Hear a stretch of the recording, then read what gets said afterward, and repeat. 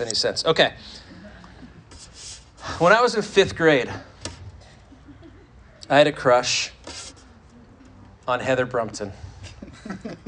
Blonde hair, cute, and the most important factor in the relationship of an elementary school boy to a girl is her how fast she is. That's exactly right. Right? Tell me that it's always like you go home and you tell your parents she's the fastest girl. Like that was super important for some reason. I don't know why. I wanted to ask her out, but like all 5th grade boys, I didn't know how. We're the first thing about girls, and some of the other guys in class had girlfriends, and I remember thinking I wanted one too. And so one day I did what came natural, the smartest thing I could think of. I took out a small piece of paper and I wrote, "Will you go out with me?" And I put 3 boxes: yes, no, maybe. It's like the ever hopeful maybe.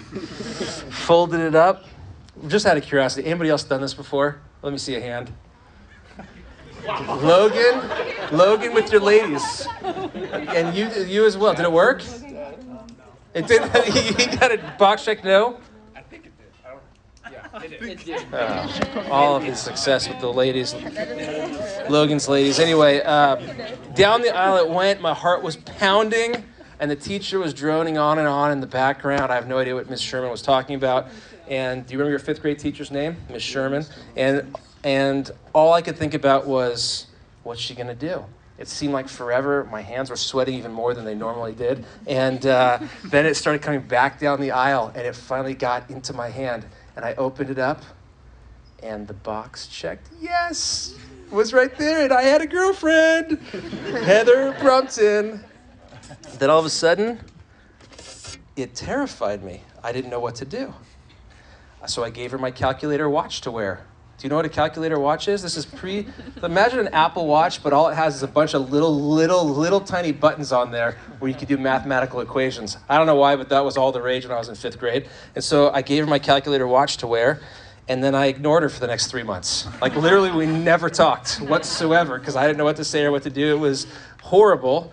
And then I decided to break up with her because we didn't even really have a relationship. And when I asked her for my watch back, she ran away crying. And at that point, I realized, I don't know what I'm doing in relationships. I am clueless. Well, it doesn't get better. As you get older, relationships just get more complicated, right? Talking about guy-girl relationships. And I was working at a restaurant called the Chart House. That's where Tracy and I were working before we got married. And even after we got married. It's in Malibu, really nice place, waited on a bunch of movie stars, awesome. Opens up onto the ocean, dolphins going by, sun setting into the water. It was like picturesque, amazing. And so we had engagements happening all the time. There was a golfer named Freddie Couples. I think he's retired. I don't even know if he still golfs, but professional golfer, and I waited on him when he got engaged. The diamond was about the size of a golf ball, and he had a plane fly by, "Will you marry me?" That was kind of cool. But one day, this guy came in, and he was there early, and he got it all set up ahead of time that he was going to get out of his chair, get down on one knee. He was on his table out by the water, and when he got down on one knee, there was somebody running down with roses and somebody else coming down with the carafe of ice. It's a stand. You put the champagne in there and 2 champagne glasses and to celebrate and all this stuff. So we all knew about it on the serving staff that were there. And so this guy, we're all kind of gathered around. Everybody from the kitchen is looking in. It's kind of this moment, right? And so all of a sudden he stands up and he kind of turns so everybody would know what's happening. And he gets down on one knee next to her, and she looks over and down at him, and she just goes like this. And pulls his hand up and sits him down in the chair. And all of us, just like bugs, were like, whew, we're gone. You know? It was really, really sad. Or there's a story about the dentist in Poland who was recently dumped by her boyfriend and asked to help him with a toothache just days after their really bad breakup. And she said, quote, "I tried to be professional, detach myself from my emotions, but when I saw him lying there, I just thought, what a jerk," end quote. She then gave him a massive dose of anesthetic and coldly pulled out all of his teeth one by one. He said, quote, "I knew something was wrong because when I woke up, I couldn't feel any teeth and my jaw was strapped up with bandages," end quote. Now, I checked that story on Snopes. It didn't actually happen. But it gets the point across that once slighted, we get pretty upset, etc. And the simple reality is that relationships are a serious Relationships are a seriously crazy part of life. How's that? We're in a world that is filled with them, right? You have relationships with all sorts of people, the people sitting around you, the people that you drive on the freeway with in some weird way, people in class, your family, which is probably the strangest of all. And what we're going to talk about in this series, specifically people of the opposite sex. But wherever we go, there are problems in our relationships, aren't there? Because as those who are sinners, we bring trouble into every relationship that we have. Never once in your life has there been a relationship that hasn't had any problems.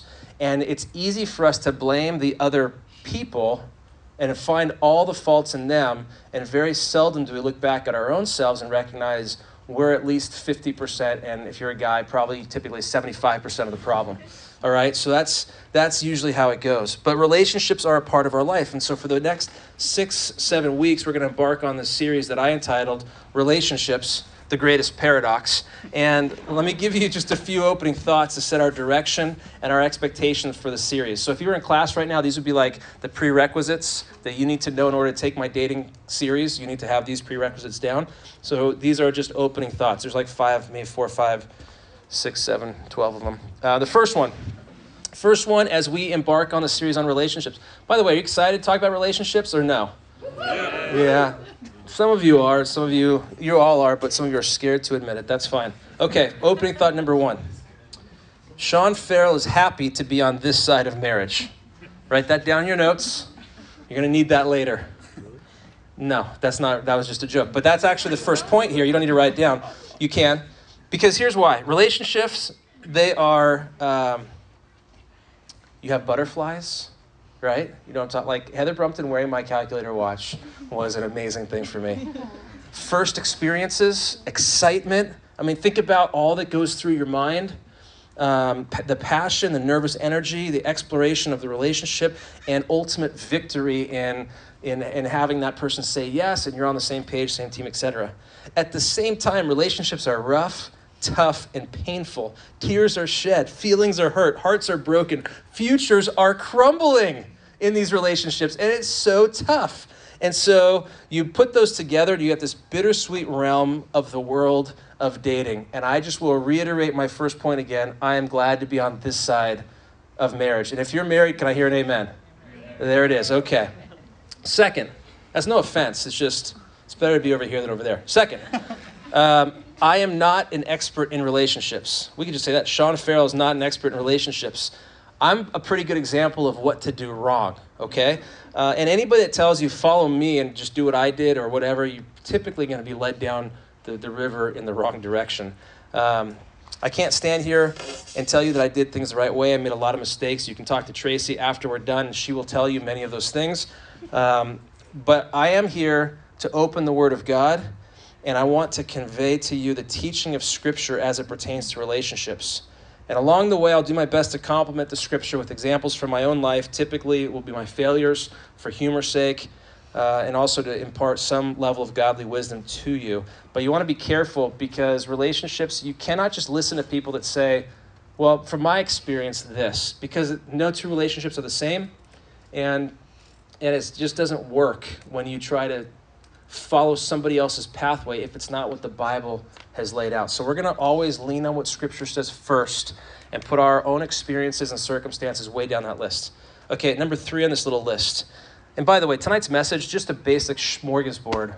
There's no H in that word, but it's pronounced with an H. Is that right? Smorgasbord? Smorgasbord? Professor, what is it? I used to ask the H. He would use the H, smorgasbord. So this is a basic smorgasbord of information. You understand what a smorgasbord is? It's like it's like a charcuterie board, right? Although charcuterie is actually spelled with an R, charcuterie. Charcuterie. It's a charcuterie. I don't know how you're supposed to say it, but do you know what that is? If you don't know a smorgasbord, it's just a board full of meat and cheese and fruit, all sorts of crazy stuff all gathered together. It doesn't belong together until somebody puts it there. The bottom line is this has nothing to do with the message, except the fact we're talking about a bunch of random things all put together and strung together in tonight's message. All right, number 3. This message is for everyone, and this series is for everyone. Whether you've never had a boyfriend before, never had a girlfriend before, Whether you're in your first dating relationship or your 15th dating relationship, because I'm really good with girls, so I've had a lot of girlfriends. That's just bad reasoning. But or whether you're just coming out of a relationship, whether you don't care about the opposite sex yet because you haven't quite hit puberty, but everybody here needs to hear this, okay? Everybody does. You study for a midterm, you practice for your sport, you play your instrument to get better, and so in the same way, it is good to look ahead and prepare for what's next in life. Some of you have no idea what to do when she comes into the room. As soon as she comes in the room, your mind goes completely blank and you say something really, why did I say that? What was I thinking? Right? You do this whole thing. And we can help you, okay? That's good. Some of you have been hurt really badly in relationships, and you need a chance to rebuild, a chance to heal, and to hear some biblical wisdom so that you can recognize not all relationships are designed. Relationships are not designed for your pain, but they're designed for your good, okay? Some of you will be married very soon. We have a couple couples that are engaged, some that are on the road towards engagement. We got a lot of different things happening here, and some of you are just years away from that right now. The simple principle is this. This message is for all of you in all walks of life. I believe there's biblical wisdom that will help you as you seek to have relationships with the opposite sex. Next, number 4. Sean Farrell is not your father. Zoe and Haley aren't here, are they? No. Okay. I'm not your father, nor am I the Holy Spirit. Okay? So you got to be careful, because I'm not going to come and tell you what to do. And I'm not going to come and tell you what not to do, like your dad would, or the Spirit of God working in your heart. So when you come to these messages, don't listen looking for permission to do things, looking for license. And don't listen looking for rules and legalism on the other side. All right? I'm going to work really hard to stay in the middle and not make exacting statements where the Bible does not make exacting statements. You're not going to hear that from me. And if you do, I'm either joking or you're probably misinterpreting what I'm saying. So just be cautious and know that I speak as best I can on behalf of the Lord from what he's written in his word, but I'm not God and I'm not your dad, okay? So I'm just putting that out there. Next, come with an opal and a humble heart. Come with an open and a humble heart. Each week that you come, you should not show up thinking, I've got this all figured out. Why am I even here? This is stupid, etc. Some of you guys think that you're God's gift to women, and we should be talking to you because you've had 2 girlfriends in the past and you've got it all figured out. Some of you are thinking right now, what does he have, talking about me, what does Sean Farrell have any clue or concept about dating? He is just an old guy who stands up here and says things that are not really that funny and thinks that they're funny, but he's not very smart. What does he know about dating, right? That is, I don't know. So we're going to find out what I know about dating. But if you come with this attitude, it's pointless. Because again, it's not about what I'm saying. I'm going to do my best to point you back to the Word of God and give you the biblical principles, etc. We need to come ready to hear what God has to say about relationships, and more importantly, ready to change to meet his standard. That we see the Bible, James 1. We understand the teaching of Scripture, and then we seek to be doers of the Word to apply it into our lives. So what does that mean practically? I hope, and I haven't prayed this yet, but I'm going to start praying that this series puts some of you together. Okay? Yes. High school seniors, we're talking about dating. It's time. Okay? You're moving into the time of life where it's like, this is it. It's okay now. We're not going to tell you, don't date it. You can't ever date. All right? The goal is in a college ministry is that some of you would link up, fall in love, and get married. I'd love that, honestly. I would love that. It's happened before. It's happening right now. No, I'm kidding. It's going to happen again, okay? I also am praying that this series would break some of you up. Because if you're in relationships that don't honor God, you're not with the right guy or with the right girl, then yes, amen, you shouldn't be in that. And as you see what the Bible says with your open and humble heart, would you be open to making drastic changes in your life accordingly? Next, be here every week. This is like me giving the syllabus to you. Be here every week. Like I said, tonight's a little bit of a mixed bag. It's a charcuterie board, and it's a smorgasbord, and I wrote down here a mixed bag. What does a mixed bag mean? I have no idea what that expression means, but there's something in the bag that's not homogeneous. It's heterogeneous, different. Okay. But I'm going to be shoving a lot of different topics together. And so anyway, all right, let me get into the message. That's all the prep. So the message actually starts, we're going to answer 4 questions tonight that are just going to help us walk down a pathway. The first question is this. Oh, let me ask, before I give you point number 1, this is just a question to get to the question. I'm a Christian, you're a Christian who's interested in dating and in marriage. Where do I go to find out what God's plan is and what I should be doing? So, number 1, there we go. What are my options? That was my assumption, is that you're all looking, most of you are looking for marriage, looking for a relationship. 95% of you at some point will be married. So number 1, what are my options? Now, there's a handful of different places we could go. First off, we could go trying to find options of how to find a mate. We could start with the animal kingdom. After all, we are animals, okay? Part of the animal kingdom, we are part of the genus Homo and the species Sapien. Is that right, Terrell? You were a biology major until you switched to international business. Thank you. Okay, good. All right. So we will go first to the bowerbird, the Chris bowerbird. To attract a mate, the male bowerbird builds an amazingly complex little structure made of twigs. So he's flying all over the place, dragging these twigs in and making this little kind of cave type of thing to impress the female. He brings in little pieces of stone and little pieces of glass, and he's making this beautiful little array as he goes along. The only thing that stops him from doing this in an effort to woo said female over here is he'll go over to the other male Chris bowerbirds and he will destroy their little setup. And he'll come back and keep making his own. So you could do that. All right, emperor penguins. This is your second option in the animal kingdom. They spend their lives apart from each other, from men and women, emperor penguins. They meet only once a year in late March. Once at their breeding site, the penguins look for their mates by making a very specific bugling call. I have no idea what that sounds like. Male penguins generally will stay in one place, calling out to the females. The females will come to them.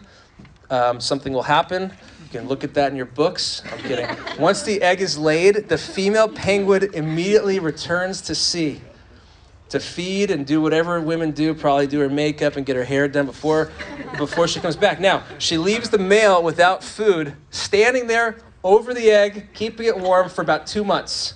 So all the dudes are huddled together. You've seen the picture of this, right? They're all just kind of standing there, like, wow, she just left us here with the kid. We're stuck. So in this incredibly cold and harsh environment, winds are going upwards of 100 miles an hour, and they're huddled together trying to conserve body heat. But when the female finally returns, she can find her mate and the little chickie chick by listening to the bugle calls. And she can figure out with thousands of these guys around which is her particular guy based on that call, which is kind of cool, right? Animal kingdom. Dating can be dangerous for some males in the animal kingdom. If you take the praying mantis or the male black widow, they're often eaten. The animal themselves, the bug, is eaten after mating is complete. Some species of praying mantis, the male head has to be removed from his body to complete the mating process. So you just have all these different examples of how to find a mate in the animal kingdom. We're not going to go with any of those today. What about a cultural example? Cultural example. We could go to Cameroon. Does anybody know where that is? Africa. Are you sure? Okay, you can go to Cameroon, where the wedding is arranged by the family of the daughter after being approached by an interested man. If the family accepts, the bride will be named with her price and a negotiation will begin. The price is paid to the bride's father somewhere between $100 and $200. Okay, you go to Kiev, which is where? It is not in Egypt.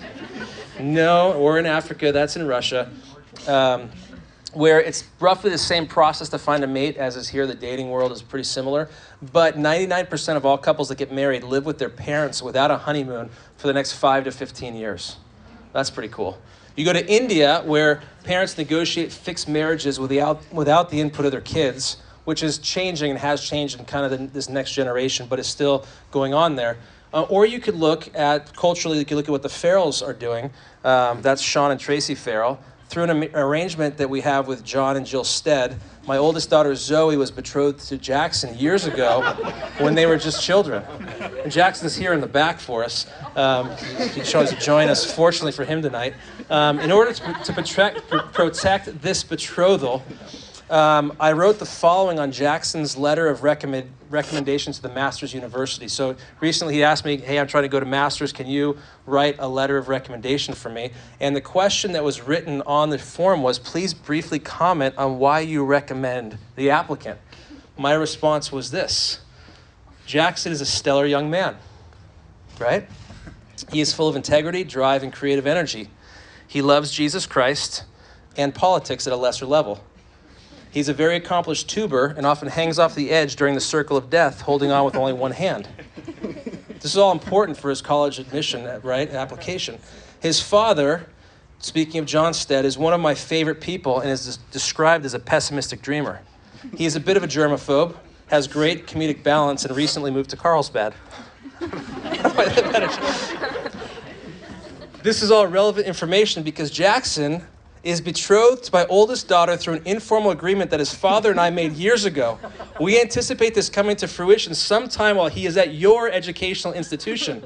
If he attends Masters, someone will have to keep a close eye on him to make sure that he does not entertain other female suitors, end quote. So, point being, there's culturally all sorts of different ways that you can find a mate, but maybe those aren't the best. What about Hollywood? We can look to Hollywood. There's some great examples there, right? You watch your favorite rom-com and then find out the person's personal life is in shambles. Your heart is literally melting, ladies, as you're watching this guy say all the right things, do all the right things. It's amazing, but his home life is just a train wreck, right? It's all an act. Before Kanye West, Kim Kardashian lasted 72 days with Clipper Chris Humphries. That's how long her marriage lasted. Now that marriage is over. J-Lo was less than a year before A-Rod, thank you. Drew Barrymore, 39 days. Dennis Rodman, do you remember Dennis Rodman? Played with Michael Jordan, 9 days in his wedding. Britney Spears, 55 hours. Divorces, Channing Tatum, Johnny Depp, Jennifer Aniston, Ben Stiller, Bruce and Kris Jenner. We're not going to talk about that one. Ben Affleck, Jennifer Garner, Orlando Bloom, Reese Witherspoon had that problem. Anyway, Paul McCartney, one of the Beatles, divorced, $50 million settlement with his wife. Mel Gibson lost half of his $850 million fortune. Jeff Bezos divorced the CEO of Amazon, and his wife got 25% of his Amazon stock, worth some $35 billion in the settlement. Now, there are some success stories. Julia Roberts has been married to her husband for 21 years, which is awesome until you realize that it's her second marriage and that she met this man on the set of one of her movies, who then divorced his wife in order to marry Julia Roberts. When asked what is the secret to a happy marriage, she said, I don't know, kissing? So that's their advice from Hollywood. Supermodel Cindy Crawford has been married for 23 years, also was divorced one time before her marriage. Her secret, quote, tequila, end quote. David and Victoria Beckham, 24 years in marriage. That's pretty good. She said, quote, yes, love at first sight does exist. It can happen to you in the Manchester United Players Lounge, although you'll get a little drunk, so details are a little bit hazy, end quote. So I don't know that we go to Hollywood to figure out how to do our relationships. So let's look at the Bible and some of the examples in the Bible, because the Bible is going to lay out for us the model, right? It's going to show us what we should do. Let's take Esther and King Ahasuerus. So, you know the story of Esther in the Old Testament? Well, King Ahasuerus had a fight with his wife. Her name was Vashti, and she left, and so he decided, I'm going to have another wife, and he had a beauty contest in which they selected the prettiest women from around the country, and for 1 year they beautified them, pampered them, and then paraded them before him before he chose one to be his wife. Esther was chosen, and she became queen. Now, so ladies, we'll send you away for a year, you doll yourselves up, and then we'll parade you in front of all the guys here, and they can each pick one of you, and that will be the biblical model for a relationship. What do you think? Okay, Ruth and Boaz. How about Ruth and Boaz? Ruth went to where Boaz worked. She went to his job. He was asleep. She uncovered his feet, and she went to sleep. When he became cold, he woke up, reached down to pull the blanket up, and found a woman there. Ah! And he married her. Ladies, go to the house of a guy that you like, lay down by his feet, and see what happens. Okay, there you go. Biblical example number 3, Isaac and Rebekah. The servant of Abraham was sent to find a wife for his son Isaac. He decided to choose whoever offered his camels a drink. No camels today, but maybe you can go to the gas station and just wait for a guy to say, "Can I pump gas for you?" That could be your husband. There it is. Another biblical example, Jacob, Rachel, and Leah, Isaac's son Jacob. Guys, go to the father of a girl that you think has all the right stuff and offer to work for him for 7 years in exchange for his daughter. Or both of his daughters. Who knows? How about Adam and Eve? Adam went to sleep, woke up, and there was his wife. Go to sleep, drift off, say, "Lord, bring me my rib." That's what a friend of mine said. He literally got on his knee, took out a rib, and it hanging from it was a ring, and said, "Will you be my rib?" to his wife. And I'm like, I don't know why she said yes, right? Like, that's terrible. But they're married with 5 kids. What about Solomon? Solomon, 700 wives, 300 concubines. That's a little out of control. Or Paul, who said, "It's better if you remain even as I am." And what was he talking about? Single. So let's just put all this together and let me draw a point out of this. The Bible does not show a model or even a best model.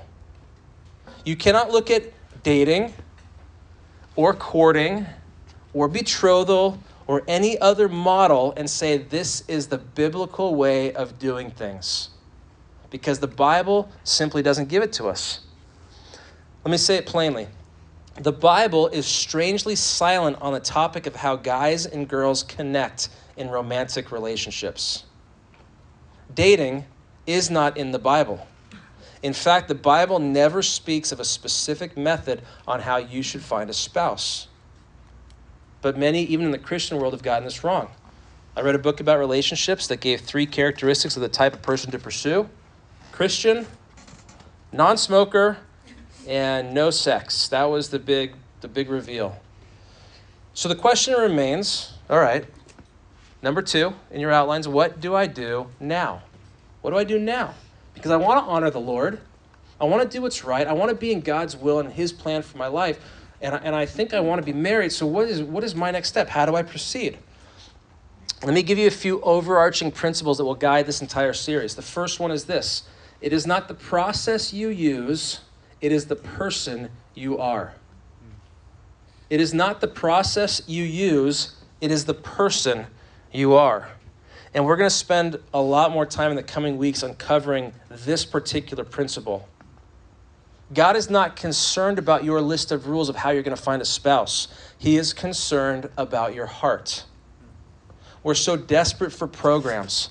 10 steps to get a guy. If you've ever found yourself at that checkout stand reaching over going, "I wonder if I'm compatible. I'll just take that little quiz." Okay? Stop it. There's nothing in there for you. All right? But we want somebody to tell us what to do, to give us affirmation and to lead us in the right direction. But the Bible doesn't give you that. It tells you who God wants you to be and the character qualities to pursue in a potential mate. Okay, so first and foremost, it is about who you are. The person, you need to be a specific type of person before you find the person. Is that a fair way of saying it? All right, second point here. The world system is broken. The world system is broken. If you're looking around, trying to figure out and model what you see around you, it's not working very well. 40 to 50% of all marriages in our country end in divorce. 1/3 of all births in the U.S. are to unmarried women. 60% of today's teens grow up in single-parent homes. Do you know what it says to me? Big, broad, loud letters. The system is broken, all right? It is producing broken relationships, broken marriages, and broken people. And today's dating world is filled with shallow relationships focused on emotional attachments and physical pleasure. And so if you're going to buy into the world system that something is wrong with you if you don't have a significant other by the time you're 19, and that you have something missing and something's wrong, you better figure this out just because you don't have a boyfriend or a girlfriend, if you're going to buy into that, you're going to end up going down with a broken system. Because once you say to yourself, I got to follow and do what everybody else is doing, and so you rush in to get into an exclusive relationship where you share your deepest, darkest secrets. You get way too close, way too quick. You spend a ton of alone time together. You pull out of your friendships. You ignore the counsel of parents and mentors while you explore your sexuality and experiment with physical pleasure. And all of this is because this is what everybody's telling you to do. And this is kind of what the current is. And you're in that current going downstream. And it's like, well, I guess this is what we do at this stage in life. This is what I got to do. It's what's expected of me. You're opening yourself up to a ton of danger. The system is broken, and God has something better for you. I'll say thirdly here, understand the purpose of dating.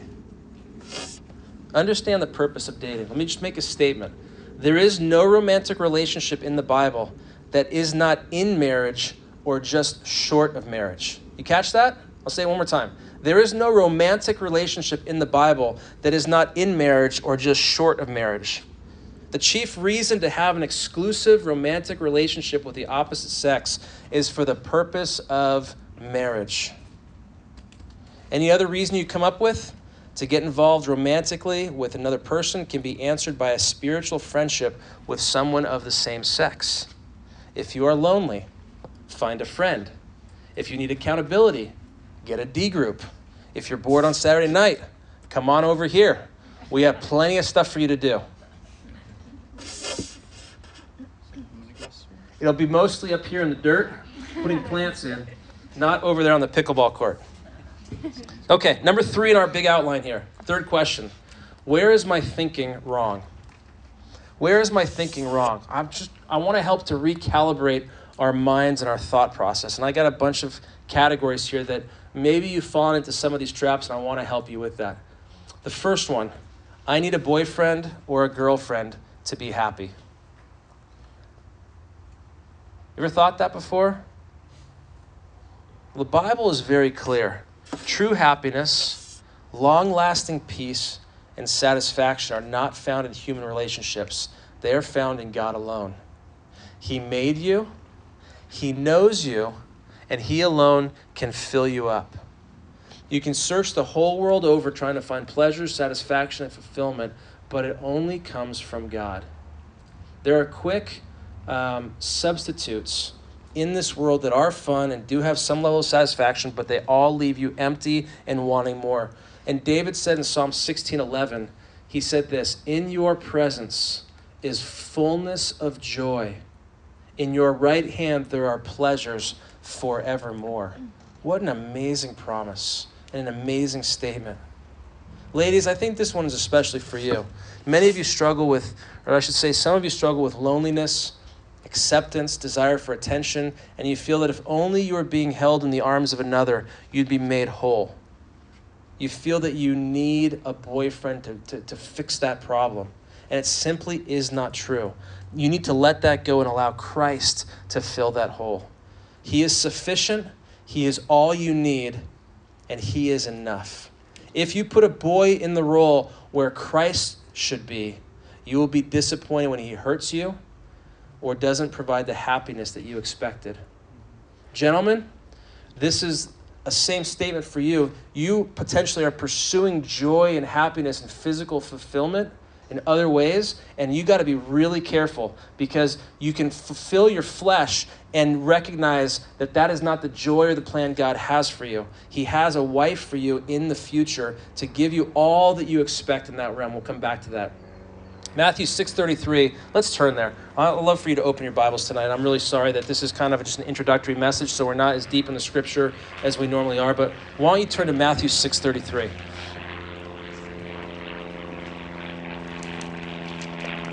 Jesus speaking, he says there, "But seek first His kingdom and His righteousness."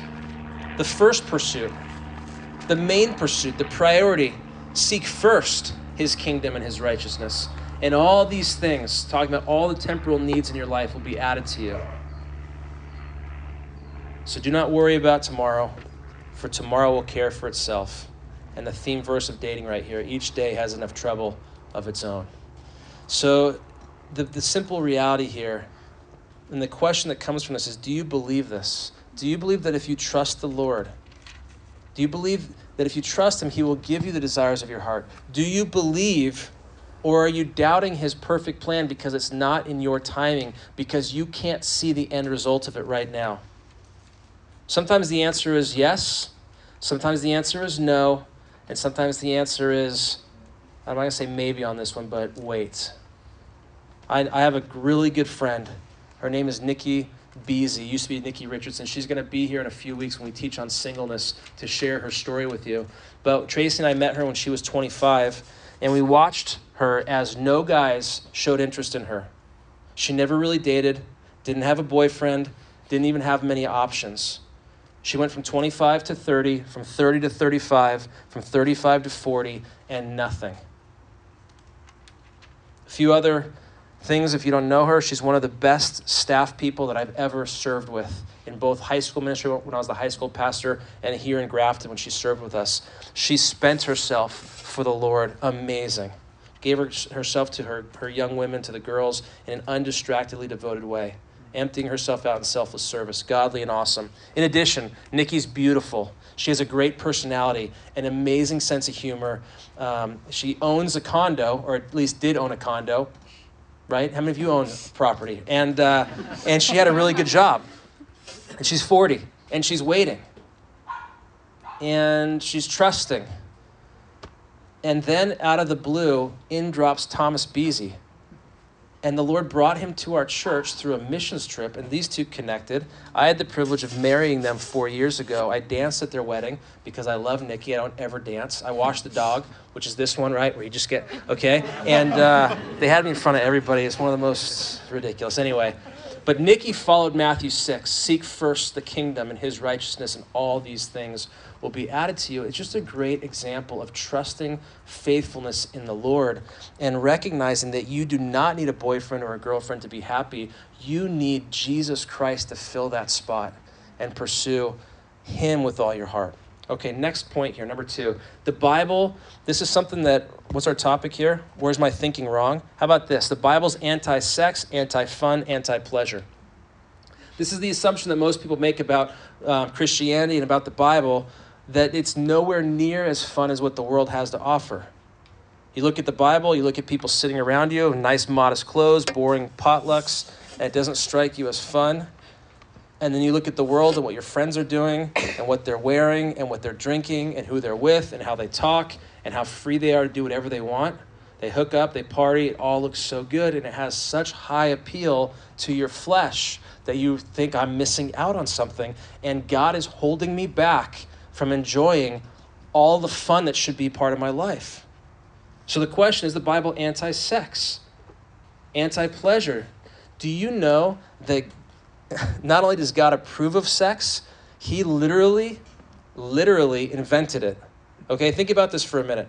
God made you and all of your body parts. He designed a man and a woman to come together and become one flesh. I'll let you go and do the life science 8th grade deal later if you need to figure out the plumbing of it. But this is the sexual union of coming together in one flesh that God designed. In other words, sex is from the mind of God. If you look closely at Genesis 1, verse 28, I won't make you turn there because it's a short one. The very first command in the Bible given to man is be fruitful and multiply and fill the earth. And if I'm reading my Bible correctly, that looks like a command to have sex right there. He actually commands sex within the bounds of marriage. So is the Bible anti-relationship or anti-sex? Not at all. But listen, it lays down specific rules to protect you and to maximize your enjoyment. Okay? And we'll talk more about that in future weeks. Next point here. This is number 3, number 4, whatever this is. I do not need help in my relationship. I am an expert in relationships. I don't need help. I got this. Stay away from me. I'm all good. Can I help you with something tonight? None of you are an expert in relationships. And all of you need help when it comes to this area. Open your Bibles to Proverbs 15:22. I want you to circle this, underline this, memorize this. You can get a tattoo of it on your forehead or maybe right here on your bicep, or ladies, it can go on the little part of your ankle, like wherever it is that you do that, or might like right there on the wrist, all those good things. Yep, perfect. Proverbs 15:22 is a good one.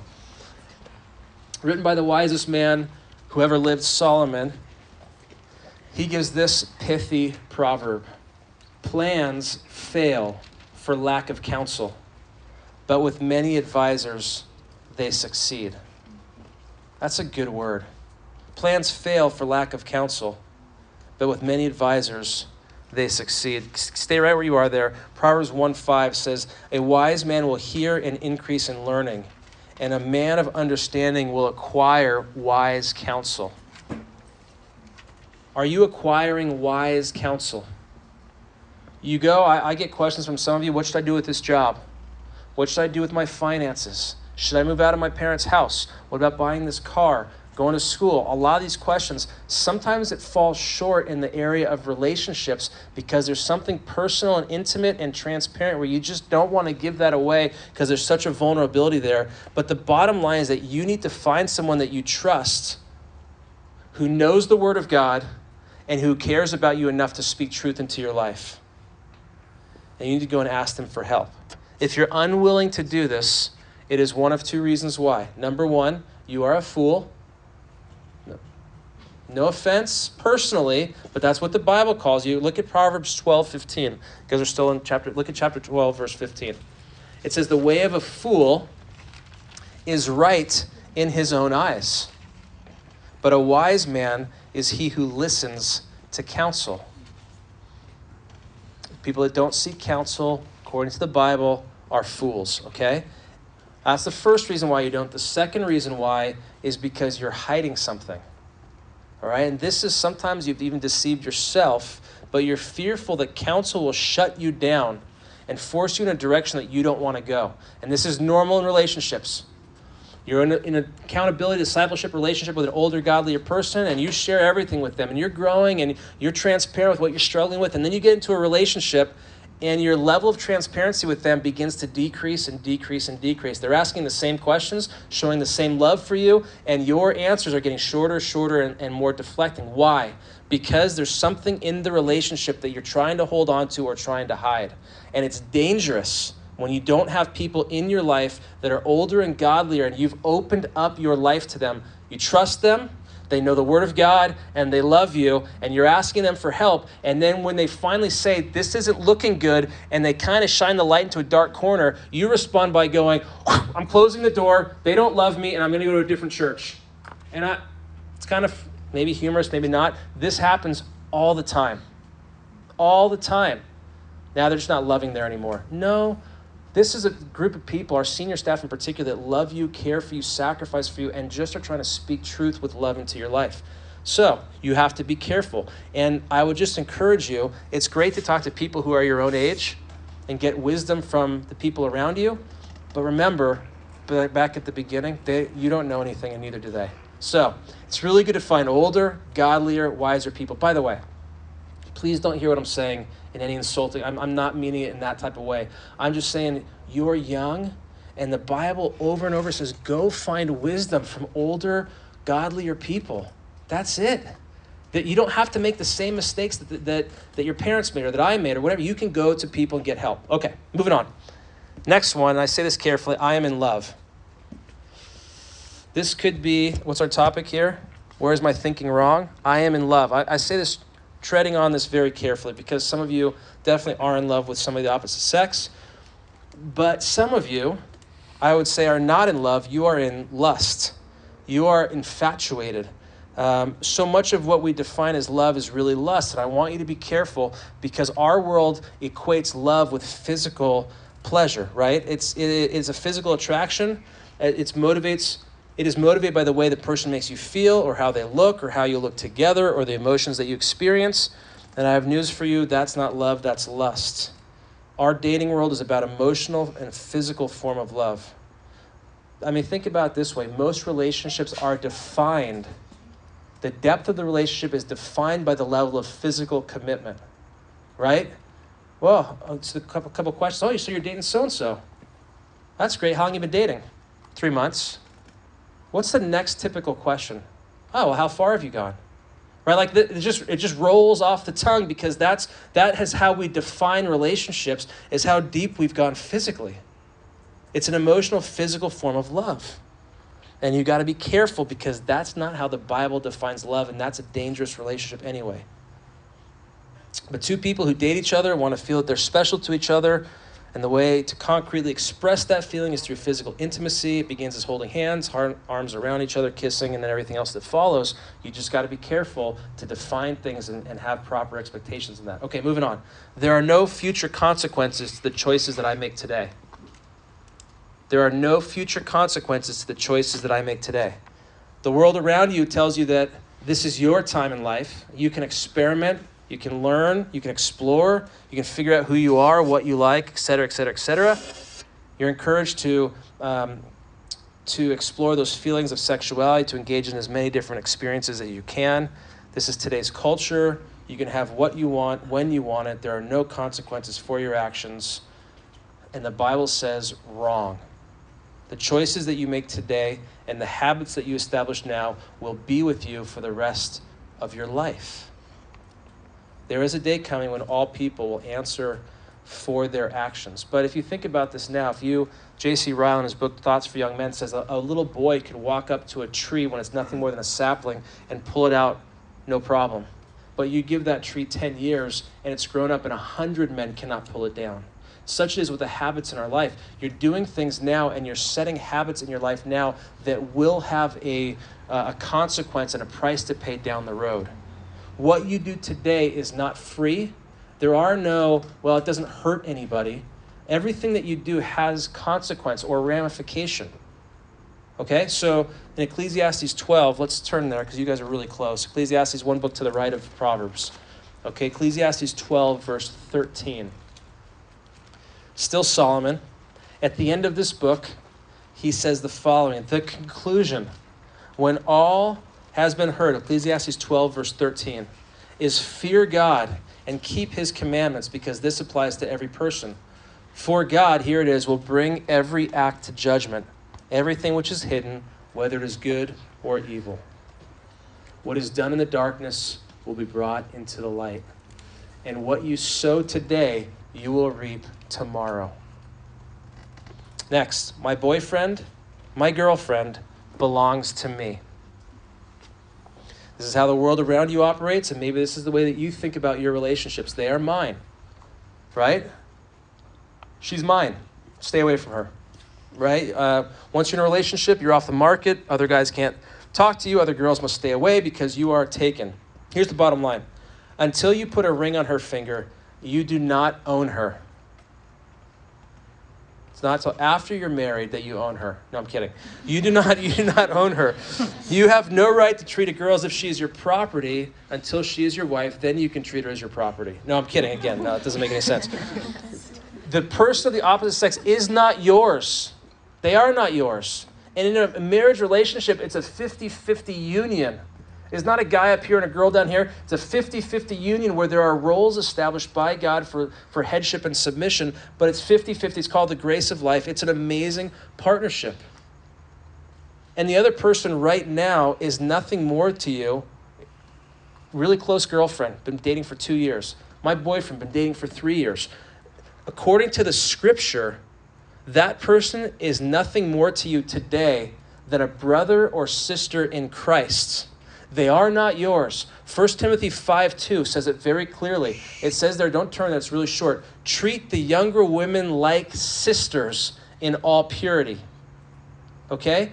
You don't own her or him until there's one of these on your finger. Once you have a wedding ring, we are now, my wife's just sitting right over there, we are committed for the rest of our lives together. Okay? That's where it changes. Your boyfriend doesn't belong to you, ladies, and your girlfriend doesn't belong to you, gentlemen. They are brother or sister in Christ. Next, my boyfriend or girlfriend is the most important relationship in the world. Right?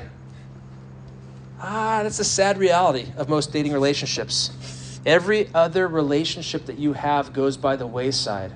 Now, I got it. The closer you get to marriage, the more united you become, the more that's becoming the future. But it's not consummated and brought together until you're married. So every other relationship begins to suffer. And it's really sad when it happens after you've been dating for like 4 or 5 weeks. And your friend group goes, wait, what happened to Jack? I didn't mean to use you, Jack. What happens to Joe? That's better. Where's Joe? Where'd Joe go? I don't know. He got a girlfriend. And we haven't seen him, right? He just disappeared. You walk away from your friends. You stop talking to your parents. You distance yourself from everybody except for the one. Can I tell you what the Bible calls this? Listen up. Here it is. The Bible calls this idolatry. Anything that takes a higher place in your life than God is an idol. The last verse in 1 John, can you turn there? I love this verse. 1 John 5:21, almost all the way to the end of your Bibles. 1 John 5:21, this is a sleeper verse that John throws in there at the end, and it's fantastic. He closes this little letter and he says, little children, guard yourselves from idols. Now, we don't bow down and worship little statues, but worship comes in many forms. And you need to check yourself, because if all your conversations are about that one person, you find yourself constantly thinking about them, dreaming about them, fantasizing about them, talking about them. You're willing to compromise your morals and your purity for them. You spend more time with them than anybody else. You add it up. This is worship. This is idolatry. And God will have none of that. And so you have to be careful in these relationships that dating relationship, which is important and an important part of life, doesn't become the preeminent one above all others. We'll look at this in a couple weeks, but you have your relationship with God, your parents, your friends, your employers, other people at church. God has given you a variety of relationships that are all to be maintained at different levels and not to just be punted because I think I can find everything I need in this one person. That's idolatry, and the only person that can do that for you is Jesus Christ, not your boyfriend or girlfriend. Colossians 1:18 says that Christ would come to have first place in everything, not him and not her. So, yikes, I'm done. We're going to spend our time together this spring looking at relationships tonight. Like I said, it's just an opportunity to break the ice. I'm not going to give you 10 steps to a perfect relationship or 5 ways to make him notice you. We're just going to look at what God's word says about the person you are to be. And watch this. If you are the right person and you are pursuing the right things, then at the right time, God will bring the right person to you. Okay? According to his plan, not yours. Now, to give you a little heads up about where we're going, the next 2 weeks, we are going to look at the man to be. Next week, anyway, we'll look at the man to be and the man to find. Guys, it's a message designed about who you need to be before you find the person that you want to date. The man to be, ladies, the man that you want to find. And Morgan Maitland is with us. He's going to address the dudes next week. After the night's over, we're going to have a special time that we've entitled Fireside Chats with Morgan. So that will be our after event next week. I can't wait for it.